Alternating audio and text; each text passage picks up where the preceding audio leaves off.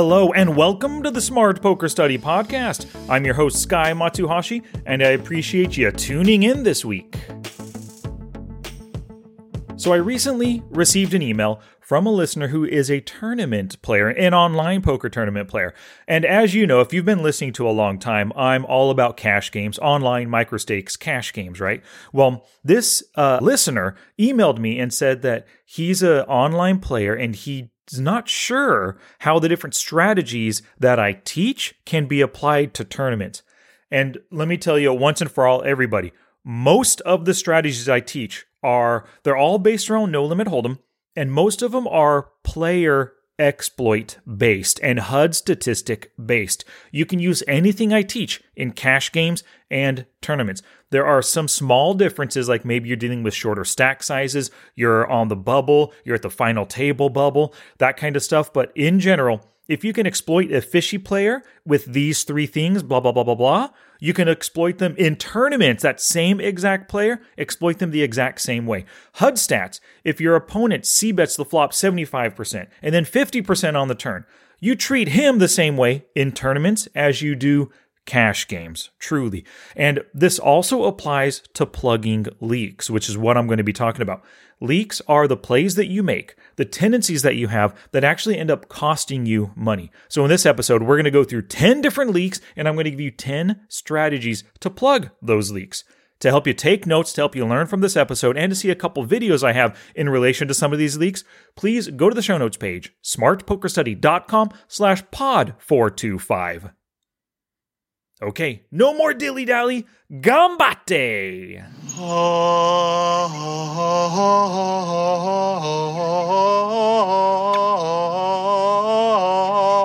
Alrighty then. Alrighty, so I'll read off the 10 leaks to you right now, and then, we'll break each one down at a time. And just to let you know, number 10 is on my list of weaknesses, and actually it's the one I'm working on every single night when we get to number 10. So the first one was tilt, and that can be revenge, entitlement, injustice tilt, any of the numerous tilts there are. The second is playing too loose or too tight. The third is exhaustion. The fourth leak is being distracted. The fifth leak is playing with scared money. The sixth is calling on one street with the intention of folding on the next, or in other words, having no plan whatsoever for upcoming streets. The next leak is stealing too much or folding to steals too much. Number 8 is one and done, being a one and done player, never firing that second barrel. And leak number 9 is playing fit or fold poker. And number 10 is snap calling or snap folding without thinking. Alrighty, so we'll just hit them one at a time here. So the first leak was tilt, which could be revenge tilt, entitlement tilt, injustice tilt. There's so many of them.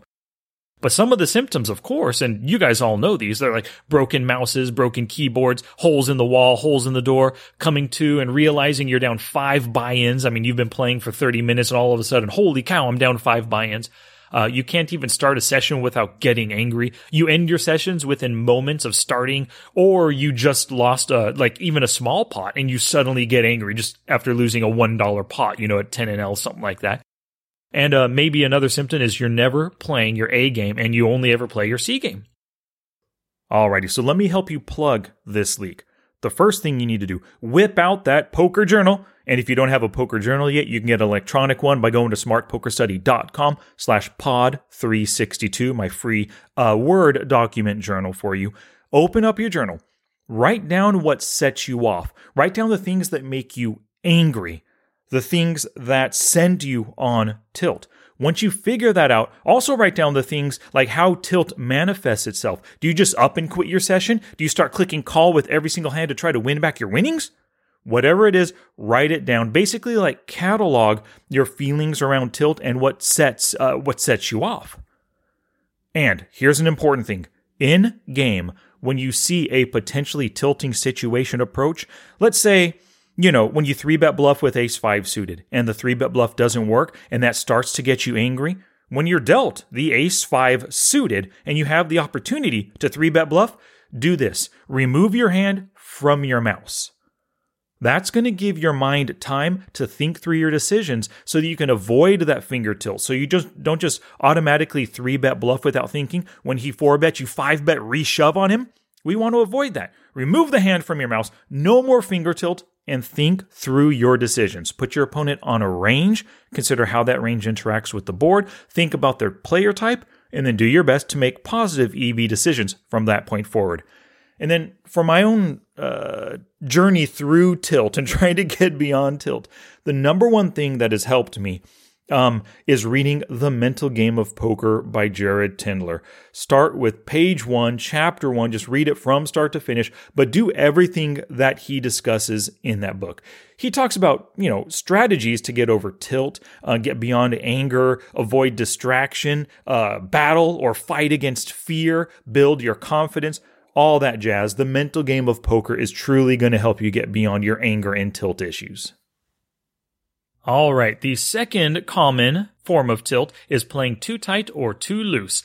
Some symptoms are overly tight play is making it easy for opponents to read you for strength, and they ditch their hands as soon as you show any interest in the pot. Your stats are nitty, like you're a 10-8 or an 8-7 player. Remember, 10-8 is like you play 10% of hands and you come in for a raise for 8%. So every hand that you come in, you're raising and it's a strong hand. And if you're overly loose, you're getting to showdown with too many second best hands. Maybe you're opening and folding to 3-bets way too often, like you're fold to 3-bets 90%.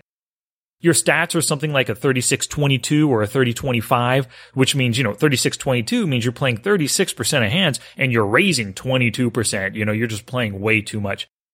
And your stats probably, if you're overly loose, your stats probably don't vary too much by position, and you're playing roughly the same amount of hands from every position. The fix to this is have your opening ranges set by position. I recommend playing roughly 15% of hands from early position to middle position, 22% of hands or so in the cutoff, 33% of hands on the button, and roughly 22% of hands from the blinds, give or take, in both of those positions. So write down your current opening hands by position. If you're too tight, add a few hands to your opening ranges by position. And if you're too loose, take away hands from your ranges by position. And to simplify the process of having your ranges set by position, I recommend my KISS cash game ranges. You can get them from my book, Pre-Flop Online Poker, or just go to the show notes page for today, smartpokerstudy.com/pod425, and you can download them right there. Now, let me just make a note for all you tournament players. Yes, the KISS cash game ranges probably are not great for tournament play, right? But you could still work on your own pre-flop open raising ranges, just like by position, but think about the different stages of the tournament. In the early stages, maybe before the antes kick in, boom, you can use the KISS cash game ranges. Once the antes kick in, sure, you got to be stealing a little bit more, defending those blinds a little bit more as well. In the bubble, that might require different kinds of ranges. When you're in the money, maybe even different ranges as well, right? Maybe you really need to tighten up to make it higher into the money or loosen up to make more chips. I mean, it's up to you in your tournament style, but it's still a really good idea. Tournament players as well, go through your pre-flop open raising ranges in the different stages of tournaments to kind of nail down what hands you think you should be playing and which ones you should probably almost never play. The third leak is exhaustion.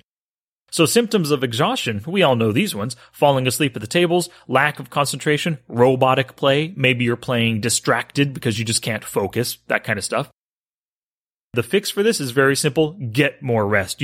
Life gets in the way. You have priorities. Decide what your priorities are. And if you can really only realistically devote 1 hour a night to poker and still get enough sleep, then you can just play 1 hour. If you're playing 3 hours a night, but you're only getting 5 hours of sleep, well, your subsequent nights of playing poker aren't going to be that good. So if you're exhausted, get some rest. Leak number 4 is being distracted. And so symptoms of this are you're tweeting, watching videos, the television is on, movies, you're Skyping with your buddies, all these distractions that you're allowing in, of course. And the fix for this is when it's time to play, it's time to play.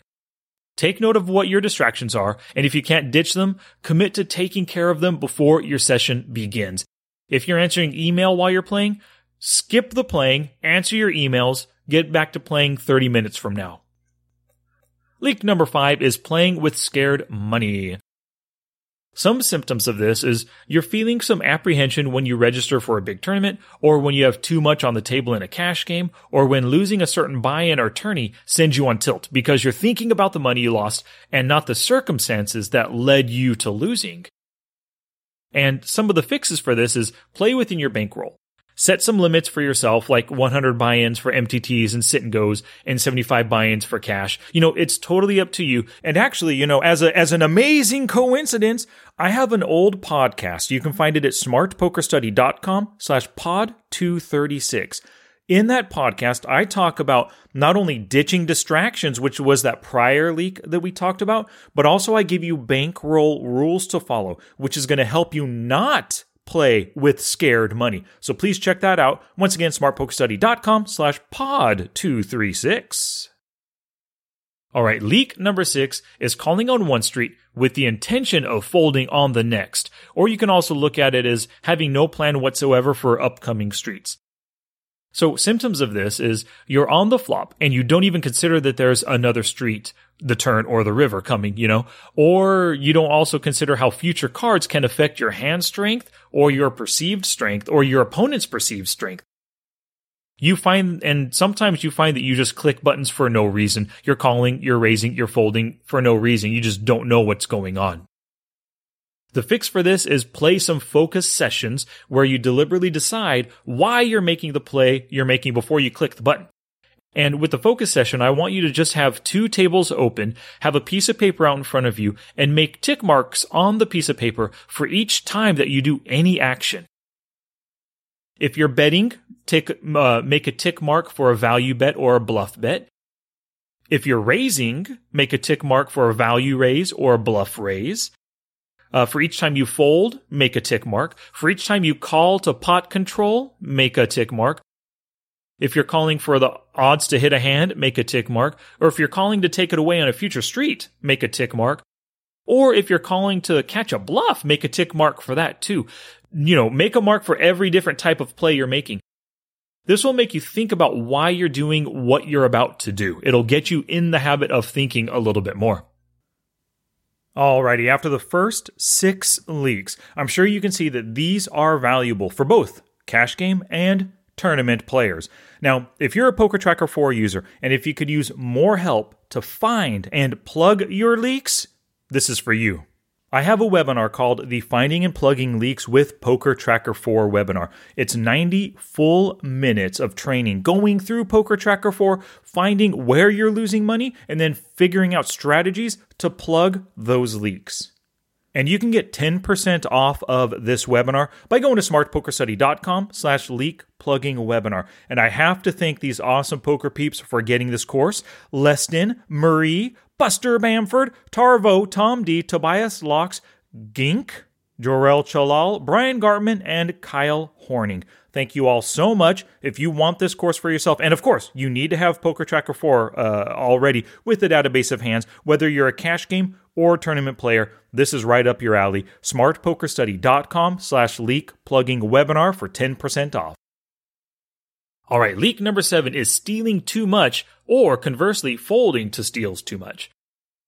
So symptoms of this, of course, are players are defending too much against your steals, and you're folding to too many flop bets because you have too many weak hands on the flop. Or conversely, you're just giving up too many blinds, and your win rate in the small blind is like -50 big blinds per 100 hands, and your big blind win rate is close to -100 big blinds per 100 hands. So a very easy fix for this. Use the KISS cash game ranges, like I mentioned before, or go through your own ranges, by position, but especially in the steal positions, cutoff, button, and small blind, and then in the blind defense positions, the small blind and big blind. Go through your ranges there and really try to work on them to choose optimal stealing and optimal defense hands. Play a focus session where before each steal or defense that you make, you're paying attention to each opponent's steal stats and their fold to steal stats. Use their stats to aid you in your decision. Don't just rely on your ranges for stealing and ranges for defending. All right, leak number 8 is being a one-and-done player or never firing that second barrel. Some symptoms for this are you seem to get floated on the flop too much and pots get taken away from you on the turn or even on the river after you check, And your flop c-bet percentage is high, but your turn c-bet percentage is low. Let's say you c-bet the flop 80% of the time, but you c-bet the turn only 25% of the time. Well, they know that you're a one-and-done player. They're going to call every flop and just take it away from you on the turn after you check or on the river after you check back. And the fix for this is, in your poker tracking software, filter for flop c-bet opportunities and review lots of hands from start to finish. There's got to be a reason you're firing flops and not turns. Figure out what this is and reverse it. Alright, leak number 9 is playing fit or fold poker. A symptom for fit or fold poker is simply your c-bet is way too low. So if you check the flop, your opponents know you have squat, so they take it away from you on the next street. Now, you're going to plug this leak by becoming a c-bet bluffer. It's really easy for me to say that. It's possibly going to be hard for you to finally pull the trigger on c-bet bluffs, right? But number 1, try to c-bet bluff more when you are in position. Look at their fold to c-bet stat, and if it's greater than 60%, take the opportunity, take every opportunity when they have demonstrated the tendency of folding. You need to exploit it by c-bet bluffing. Also, make sure to work on your range and board understanding so that you can gauge how likely your opponent's going to hit something, depending on their pre-flop range, right? How likely they hit something given the flop cards. And of course, when their range does not interact well with the flop, you're gonna bluff. And the 10th leak to discuss today, and this is the one that I've been suffering but I'm working on recently, is snap calling or folding without thinking at all. Some symptoms for this are you're just being a robotic button clicker, or you fold when a situation gets too tough to think about, or you don't have enough time to think through your decision, so you just ditch the hand, or you just bet without thinking at all. Some fixes for this issue is drop the number of tables, make tick marks like I said before to record how many times and the reasons for each fold, call, bet, or raise. I want you to think about what you'll do based on the possible cards on the next street. And consider your opponent's range and what your play is likely to accomplish. What are you trying to do with your bet, with your raise, or with your check? What are you telling your opponent with each of those plays? Challenge! Here's my challenge to you for this episode. Choose one of your leaks, and I know you suffer from at least one, and get started on the fix tonight. Play a focus session, study it for 1 hour, watch some videos or read some articles, whatever you've got to do, and turn this leak into a strength, and then learn how to exploit this leak in others. Now it's your turn to take action and do something positive for your poker game. Oh, that's it now. Get out there and be somebody. Go write a book.